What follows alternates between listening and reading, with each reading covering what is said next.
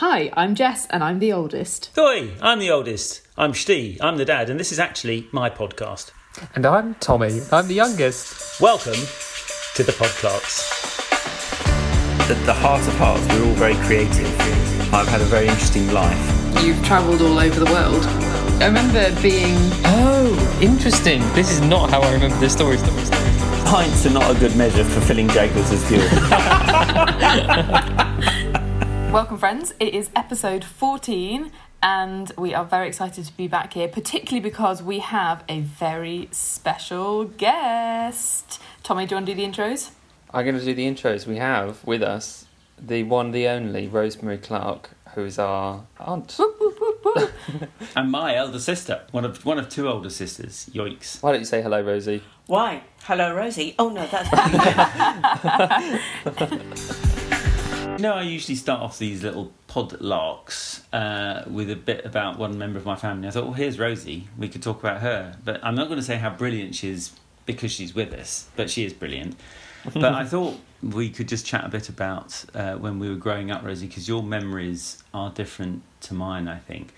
And I'd like you to tell me anything that you can remember about a Sunday when we were growing up, when we were very little, because they were sort of very different days for our family. Don't know if you can remember anything about that. Well, they were based around church, so we used to have a mad scramble in the morning to try and make sure that we got to church. I think it started at 11, didn't it? Yeah. So we used to have That's to... pretty reasonable. Well, but when you've got 4 children, you're trying to get out of the house Yeah. and think about lunch when we come back. It was just always a bit crazy. Stress. It was, and of course we wore our best, and we had to walk across the recreation ground on our way down a nice little steep hill down to the church. And I can remember one Sunday morning, Dad turned round and he noticed that he'd trailed grass clippings into the church because the grass on the recreation ground had just been cut. So he went to get a dustpan and brush to clean up after himself. And the person who was on the door was highly amused because apparently almost every Sunday during the summer months he came in trailing grass and had never noticed before. That's amazing. That really sounds a lot like what we have when we go, when we all spend Christmas together and there's the inevitable rush to get to church with trying to get everyone through the showers and sort of woken up and out the door. But every Sunday. I mean, when we're together at Christmas, I mean, how many of us could there be? 15 trying to get through a shower and a bath. So, yeah, quite tricky. But the irony of it is that Sunday, according to the Christian sort of tradition, is supposed to be a day of rest, but it was absolutely anything but that on the sort of the morning of the morning. Which is right. It's rather nice living in France because Sundays are completely different here. Because all the shops are shut, which is a really nice thing. It has a nice feel about it. The other thing I remember in the afternoons on Sundays, our activities were restricted really. And I can remember we were allowed to do some things, but not others. Cards, a pack of cards, absolutely not. If I'm right. Yes, I mean, I can remember being allowed to knit, but not to sew, because sewing was using a machine. That seemed to make a difference. Oh. Huh. That's interesting. But I also remember before that, when I was really young, I suppose I would have been about 4, there was Sunday school at 3 o'clock in the afternoon. And so I went, and I can remember one day, it must have been the winter, and Dad was dressing me in this nice little red coat with red velvet lapels and pocket covers. And as he was buttoning up the coat for me, he could hear a chink of coins. And he said, "What's this?" And he opened my pocket and he found, I don't know, about 6 or 7 pennies. And what had happened was, every Sunday I'd been given 2 pennies to put in the offering. And I'd only put in 1. Quite what I thought I was going to do with the stash of others, I've no idea. But Scandalous. Rosie. This has never been told I can't in public, believe it. this story. This is a worldwide exclusive, people. Amazing. Rosemary embezzles the No. church. But I think then, a bit later on, when we were too old for Sunday school, or maybe they changed the system, we used to have something for youngsters in the morning that was sort of tied in with the same time as the service. And then we had Sunday afternoons free. And so then we would do interesting things like go for walks. But I can also remember one time when Dad got some balsa wood and got us trying to carve things out of balsa wood. I can't remember quite what it was, but I suspect it might have been linked to the Bible. I don't know if we were making an ark or animals to put in the ark or how long it lasted. I certainly don't have any mementos of that time, but I can remember the excitement of thinking we were carving wood, which was an interesting thing to do on a Sunday, and which was presumably allowed because what we were carving was related to something to do with Christianity. I remember that carving actually. Just now you say it, it's triggered a memory. I was just going back to your story before about embezzling the pennies from church. It's reminded me that I think we've talked before about your money laundering scheme as well, which was where you had to wash the pennies from the fountain. Oh yes. To make sure they were all clean, so then we could donate them. Or, which is just funny that two stories have come up with you about money laundering, embezzlement and money laundering, which is not expected. I mean, that was an extraordinary thing. I've forgotten of your involvement in that. But it was when I was working in Milton Keynes for a charity, and we'd been offered the opportunity of having all of the money that was collected in the wishing well at Christmas time. And Milton Keynes has got a very large covered shopping centre, and it always has a lovely display which includes a wishing well. And so we said, of course, yes, we'd love it. But then the way that it was organised was that all the money had to go to other things, not actually us, and we weren't allowed to use any of the money for any of our time. And so I think we put in like a couple of weeks of time for free in order to have the money to send to others. But when it came to clear the wishing well, what was interesting was that they drained the water out of the thing, and then we'd got all of those coins, and we had to put them into buckets to carry them away. And you know those large, I think there would have been 5 litre paint pot type tins, buckets? We could only half fill them because they were so heavy with all of these coins. Yeah. We had 70 of them, and we were giving them to different people to take away and count. But, you know, they'd been sitting in the water for 6 weeks, and they were mucky and horrible and wet. So different people had different ideas of how to clean them and dry them. And then, of course, we had to count them and bag them and then bank them. And the banks weren't very keen on this because I think it was about nearly £17,000 that was collected. And you can imagine what that was like in all the change. But I feel like we should clarify that money laundering was because of literally laundering the money, not the clean, not the Yes. act. Yes, just to be clear, it was a funny joke about cleaning money. Don't worry, police who listen. I can tell you one, for someone who's involved, you don't really want to very often get involved with cleaning money that's been in water for 2 weeks, especially if other things were thrown into it. So, Shneevy, what stories have you got for us today? Well, last time, I think you remember we were in the Sudan in that part of my life, and I'm just going to carry on a little bit with that because part of it actually involves Rosie. And she reminded me, she's staying with us here in France at the moment, and she reminded me of one thing which reminded me of another thing, both to do with not money laundering but money shortages actually. And the first one of these was to do with the refugee programs that we were running there required funding, of course, and the banking system was not sort of brilliant for making transfers. So we used to take quite large amounts of cash from the UK to Sudan in our luggage, in our hand luggage. And I think the highest amount I ever took was 50,000 sterling, which I remember was handed over to me in a toilet at Heathrow. And I thought, this really seems like a drug deal of some kind.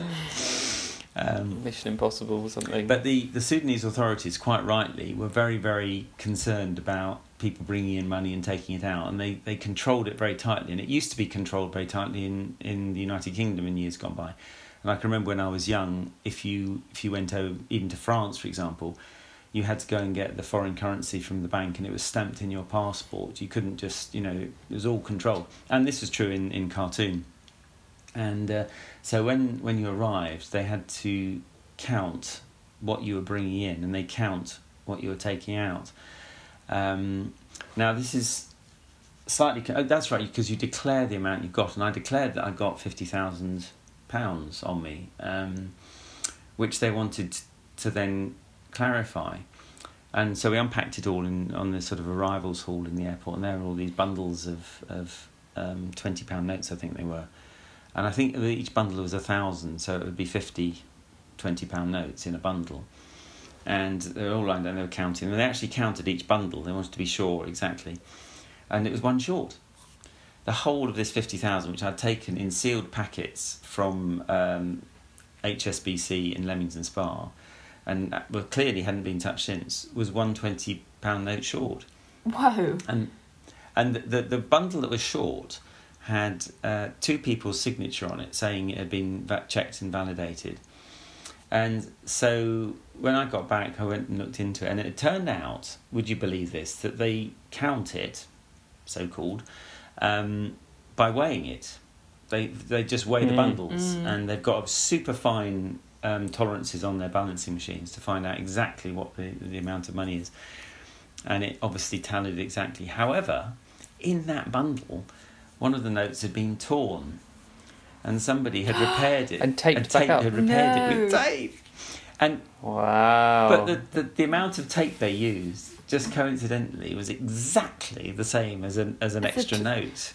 That is interesting. Very ridiculous. interesting. You would think they would have come across that before and have things in place to stop that from happening, but I know. We used to have those machines when I worked in a bar, and it was just really satisfying to sort of be able to count money, you know, especially big amounts of money, by just kind of stacking it on one of those machines. And it weighed it, you mean? Yeah, and it weighed it.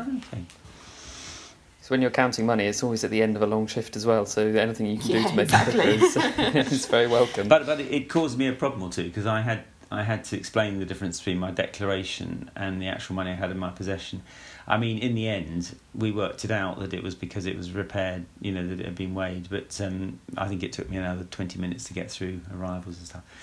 But that was triggered, that memory was triggered by Rosie reminding me that when we got it there, obviously we banked it into the bank account in Sudan. It was converted into Sudanese pounds, as they were called. And then that went up to the project area, and all the staff were paid in cash because they didn't have bank accounts and so on.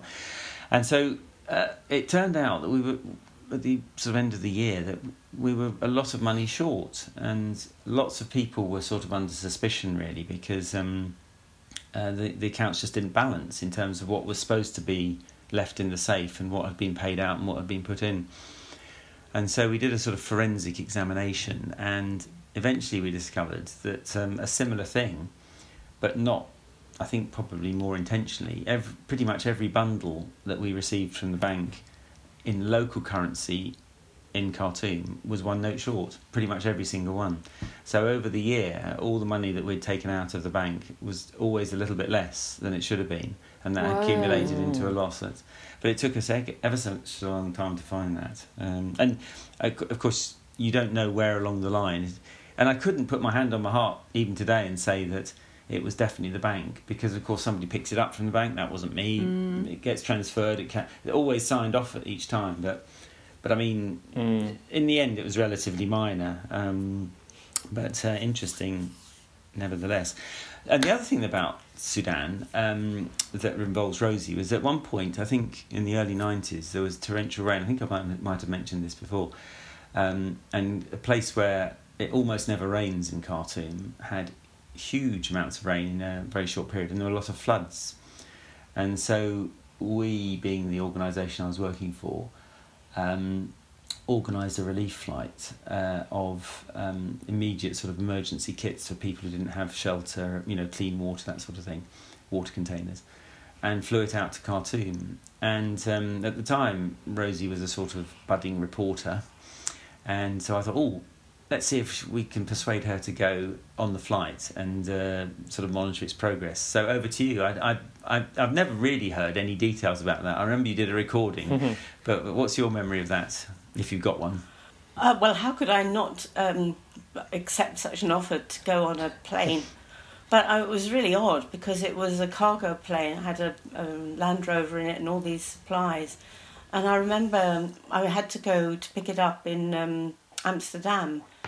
And when I got there, the plane was delayed because the incoming pilots had got to have some rest.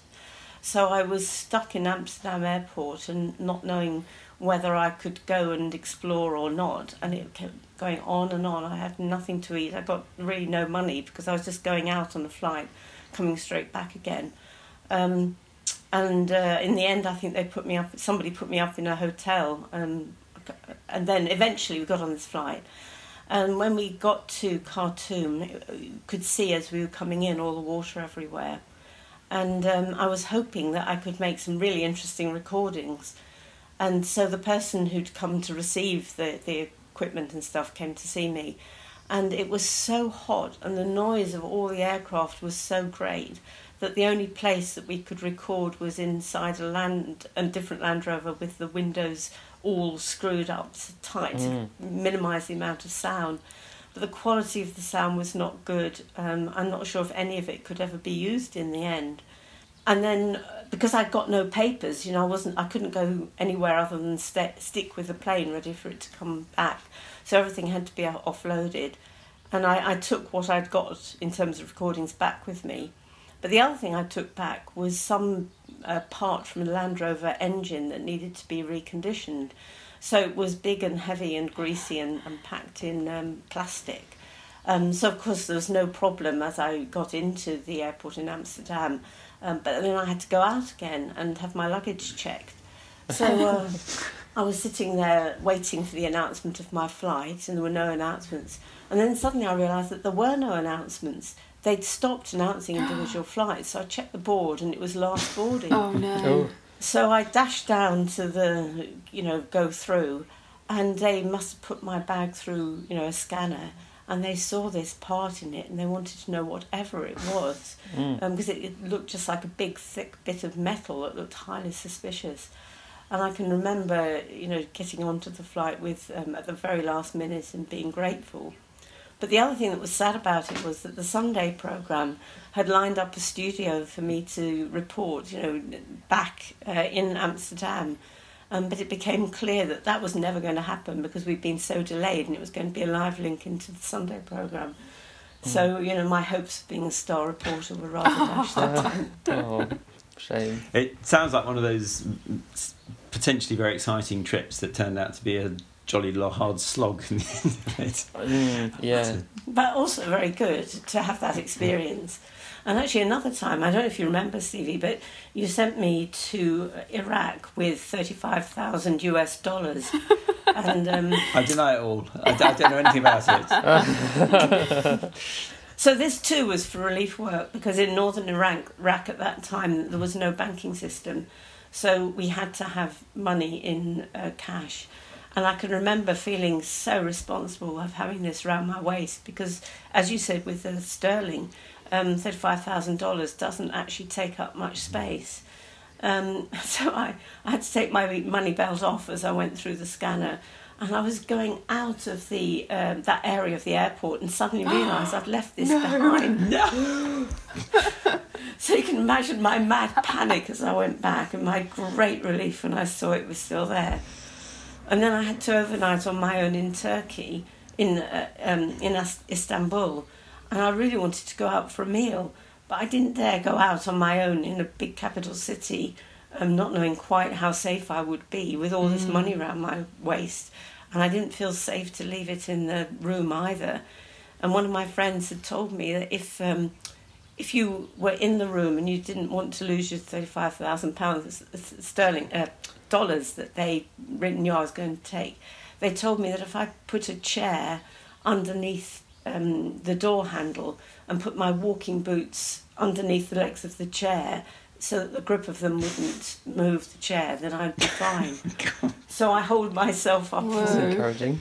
in the hotel room from whenever I got in until the time I had to leave in the morning, and was deeply relieved to get the money into northern Iraq. I can imagine. Only to find, of course, that we face the same sort of problem that Stephen mentioned. There's no bank, so you've got this money, but you have to get it changed. So you're dependent on local money changers who are always out to perhaps get a good deal. And then what went out as just a few notes, apparently, came back as 3 sackfuls of money, and then you had to check them all. And they didn't use the biggest 50 dinar note because they were easily forged, and so nobody would accept them. So we had all these small notes that had to be checked, every single bundle. And there was no safe big enough to hold them, so the safe held the dollars until they were exchanged, and we just had to keep sacks of money under the stairs. Not exactly secure, but that was the way we made it work. So did you take it out as dollars because it was like a smaller amount in kind of weight? Well, I don't think you could get Iraqi dollars easily. Okay. But I mean, yes. So you needed the hard currency in order to be able to work, really. Oh, that sounds like such a kind of complicated way of getting money to relief. I mean, it's a good example of, you know, a lot of people say that charities waste money kind of thing, and they sort of think, oh well, this charity spent 20% on admin and it's ridiculous or something. Whatever. Probably they don't have any idea the complications that are involved in actually spending money and operating programs in some of these places. There's always sort of costs involved that you don't foresee and you can't get around really. So the other sort of very memorable incident that happened in Sudan was when I went with Mutt actually one time. I think we got a couple of weeks there, and in fact while we were there 2 things happened. Mutt's had a terrible stomach upset and was really unwell, and the temperature rate got up to 50 degrees centigrade. Now this week it's been 40 in France, and we couldn't, which is exceptional, and we couldn't really sort of move. But it reminded me of that 50 degree temperature. You can't really do anything. But when we used to travel there at that time on Balkan Bulgarian Airlines, because that was the cheapest route through to Sudan. We transited in Sofia on the way out and on the way back, and when we checked in for the flight in Khartoum to come back to London, obviously we were waiting for the plane to come in from Sofia, land, unload its passengers, and then we would get on. And sure enough, the plane came in, an old Tupolev plane, for those who are interested. Very, very noisy now, if they still exist.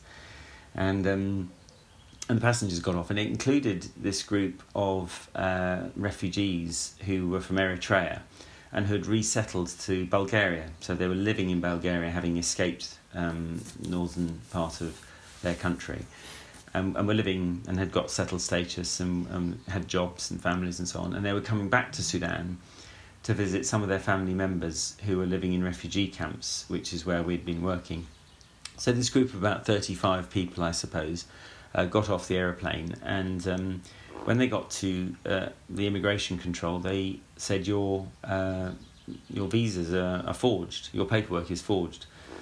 Now, whether they were or whether they weren't, I don't know, I'll never know to this day, but the net result was they weren't allowed to come into the Sudan, and the authorities said you have to get back on the plane, and they refused. So a standoff ensued with the airline saying, we're not taking those passengers because they look, you know, they're angry, they're not in a good frame of mind, we don't want to fly them back to a place they don't want to go. And the Sudanese authorities saying, no, they can't come in. And so whilst all this was being discussed, Mutz and I were sitting in the departures lounge, which in those days, I think I've said before, I describe it more like a bus stop really, which is not, it's not to diss the Sudanese International Airport because it's since been rebuilt, but it was what it was. It was very small. There wasn't really any refreshments. Very kind of uncomfortable seating. But there we were, and this thing carried on and carried on and carried on, and nobody could resolve the problem. And eventually, it went to the foreign minister of Bulgaria and the the foreign minister of Sudan and the ambassador for Bulgaria in Khartoum. So the very highest levels of government were discussing how to resolve this problem. And meanwhile, we just sat there. And it took 27 hours to resolve. So we were sitting at this bus stop, a.k.a. airport, for 27 hours. Yikes. And in the middle of that time, a British Airways flight came in. And I don't know if this is still the case, but if you bought a ticket on one airline, it was, depending on the price you paid, it was either fully flexible and was a huge amount of money and could be transferred to any other airline at will, or usually you paid a limited price and it was restricted to that airline. So of course we had paid the limited price. But if in extreme circumstances you needed to, that ticket could be used on another airline, provided it was what they called endorsed. And all that meant was that somebody in the know wrote on it, okay to transfer to British Airways. Does that remind you of anything? That is so funny, because as you would have it, we are actually recording from 3 different countries today, which is and none of them the country in which we were born. Yep. Which is so we're France, Ireland, and Scotland. But I've just arrived in Ireland, and because I work under a professional name, which is different to the name that's on my passport, and I'm here for a job. As is kind of, you know, it's probably semi-inevitable when the company that you work with know you under one name, but it's not the name of your passport. My ticket was booked under the name that isn't on my passport. And when I turned up to the airline and sort of was trying to show them all these documents to say that, you know, I do have these 2 names and they're both me and it's fine. Because in the end, because I could show my DBS, which has both of my names on, which I think was quite a good document to sort of say, it's official. What is a and here we go. DBS, just for interest? It's the Disclosure Barring Service, which is what you get when you work. Okay. I have it for workshops. It sort of basically says you don't have any criminal records. Okay, and DBS, you're right. kind of, Good. Cool. but it's quite like an official looking document. Anyway, and I was showing it to the person at check-in, and it sort of took a little while, and I just sort of, and it seemed to be okay, so I wasn't worried that I wasn't going to get on the flight.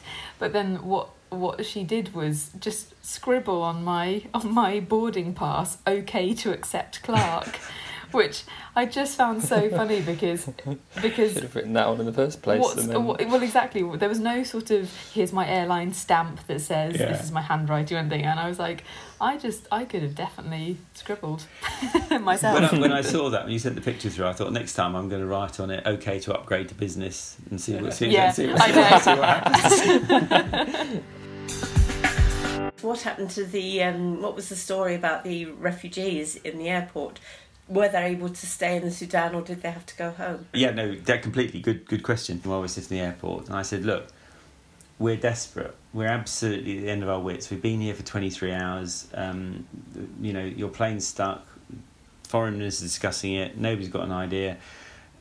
Can you not just take pity on us and endorse this ticket? And, I mean, to my absolute amazement, he said he agreed, and he wrote okay to accept Clark. No, he didn't. He wrote okay to transfer, and stamped it and signed it on the ticket coupon.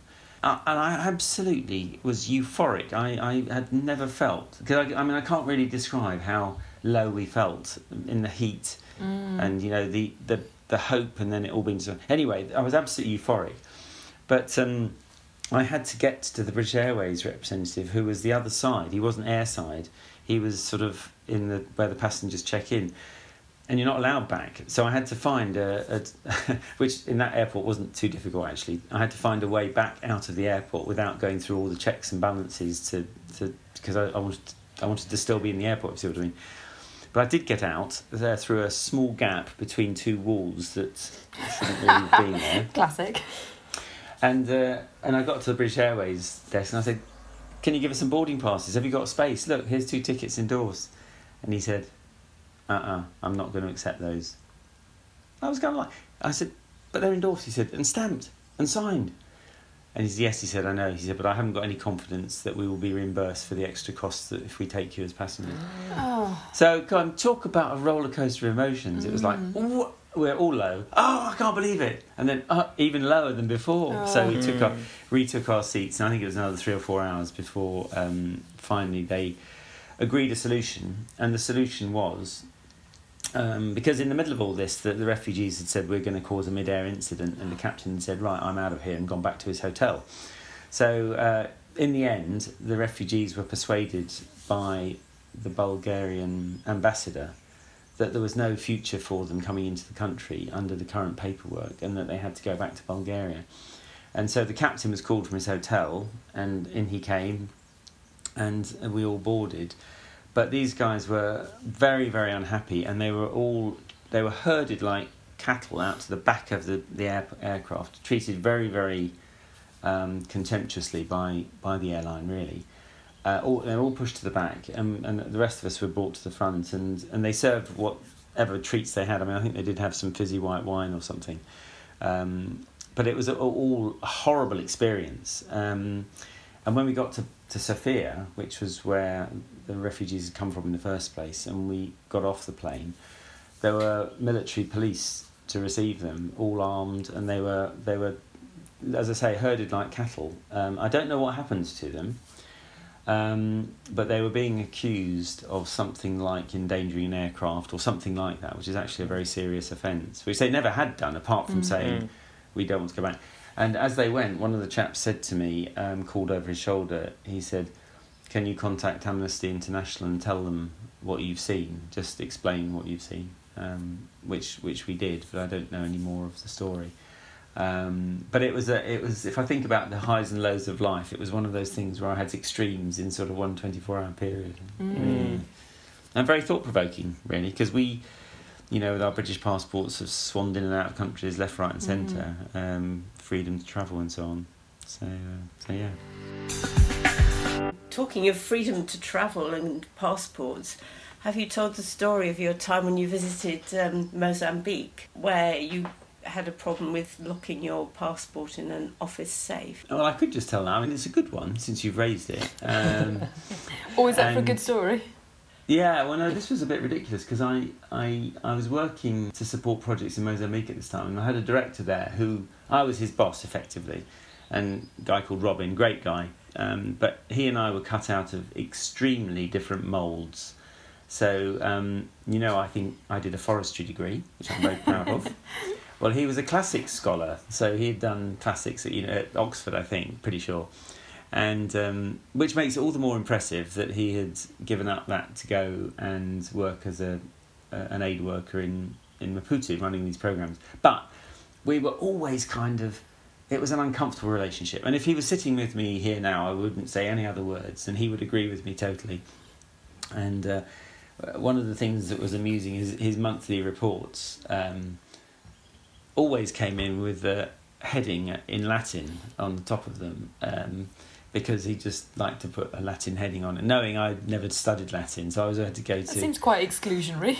Pre-Google, I had to go and find somebody who spoke Latin and find out what it meant. But, it was like a semi-joke, really. I don't think it was exclusionary in that sense. But I'll tell you an example of that is 1 month came in and it was very short, and I went and found out what it was, and the translation of the Latin and the heading of this report was, "Woe piles woe upon woe." Wow, that's quite bleak. Which I'm pretty sure is a quote from something or other, but I don't quite know what. From the Bible, I think. Oh, is it? Oh, always a cheerful book.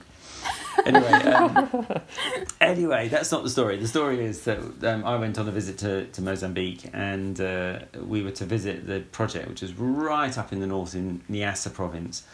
And this particular area had been chosen because I went on a previous visit, I'd been into the United Nations office, and they had a big... Mozambique is long and thin, as you might know. It's about 1,000 kilometres long and very thin, or longer than that, with loads of fantastic golden beaches, by the way, in brackets.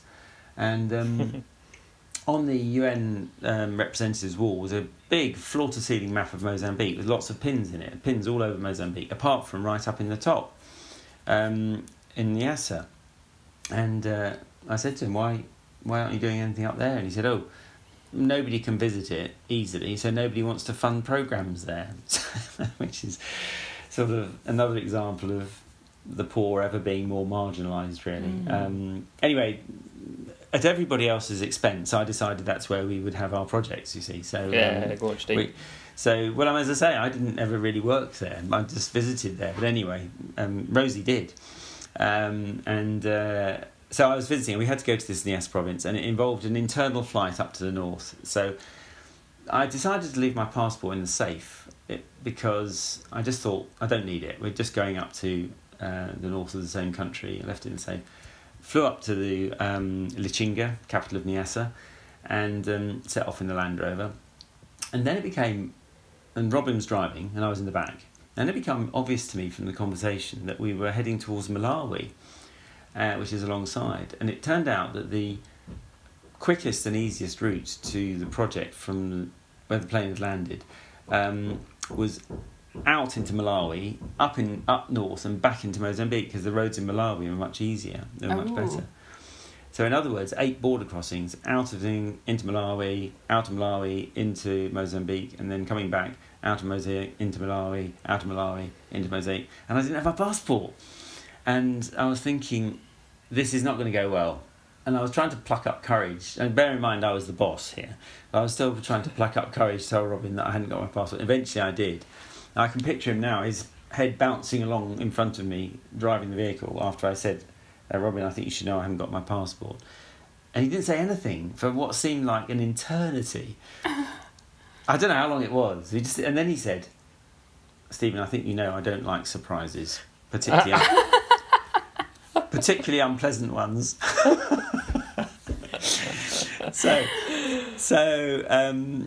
We had 3 options then. One was to abandon the trip, and I'd come all the way from London, so that didn't seem like a good idea. The second was to hide me in the Land Rover somewhere, which you could probably have got away with, but if you didn't, the stakes were too high. You know, I could be languishing in a jail today if that wasn't the case. And so the third one was to blag it, try and blag our way through. For 8 crossings, aka the Stephen Clark technique. Now I did. Now, in fairness, I did have a photocopy of my passport. So there was, but it was black and white, and had been done on a. It wasn't a good copy, put it that way. And the photo could have been a dog. You know, I mean, it didn't look. It was impossible to see where it was. So anyway, brandishing this first at the border crossing, it was very early in the morning, and because I was leaving Malawi, the officer on the gate didn't really think it was a problem to let me go, so he stamped it. The next one was the most difficult, was going into Malawi, and they didn't really want to let me in, but I was sort of saying, well, look, your colleague across the front, he's let me out with this part. Anyway, sort of 3 Oscar performance, hysteria, charm, humour, every tactic I could come up with, and eventually I got that second stamp. And then leaving Malawi was all right because I didn't care where I went, who I was. And getting back into Mozambique was easier because I'd already got a Mozambique visa, and then all the reverse was true coming back. So in the end, I did 8 border crossings effectively without a passport, which was wow, that is bananas. You must know that sinking feeling in your stomach where you realise you've done something, or you've forgotten something, or there's something that could be absolutely critically bad, but actually in the end it turns out all right. Just like when I forgot my raincoat on the way to the Pyrenees with UHD, an hour and a half down the road or something. Terrible. Never felt more bad. That sounds like exactly the same level of exactly stakes. the same level of terribleness. Pit in the stomach, it probably was the same sort of level, actually. And I remember sitting there in the car and I realised, and I can picture Steve's head bobbing to side, and I go, Steve, I think I've forgotten why. And he didn't say anything for ages. And then he said, Thomas, you know I love surprises, especially ones that are bad. Said, you're welcome. We drove home. What I was wondering was, when you were younger, you went to stay with Rosie a couple of times, I think, or at least once. I don't know if you've got any memories of that, or you have, Rosie. Was it in Norfolk? No, it was when I was in Bow Brick Hill. I think you would have been probably about 6 and 8, and I don't know where your parents were off to, but you came to stay over at least one night with me, which felt amazing that you were able to come and stay. But the clearest thing that I remember was thinking about what you might like to eat, and choosing what I thought was really special. In fact, I'd never had it before, which was like a Viennetta, but one which was mint.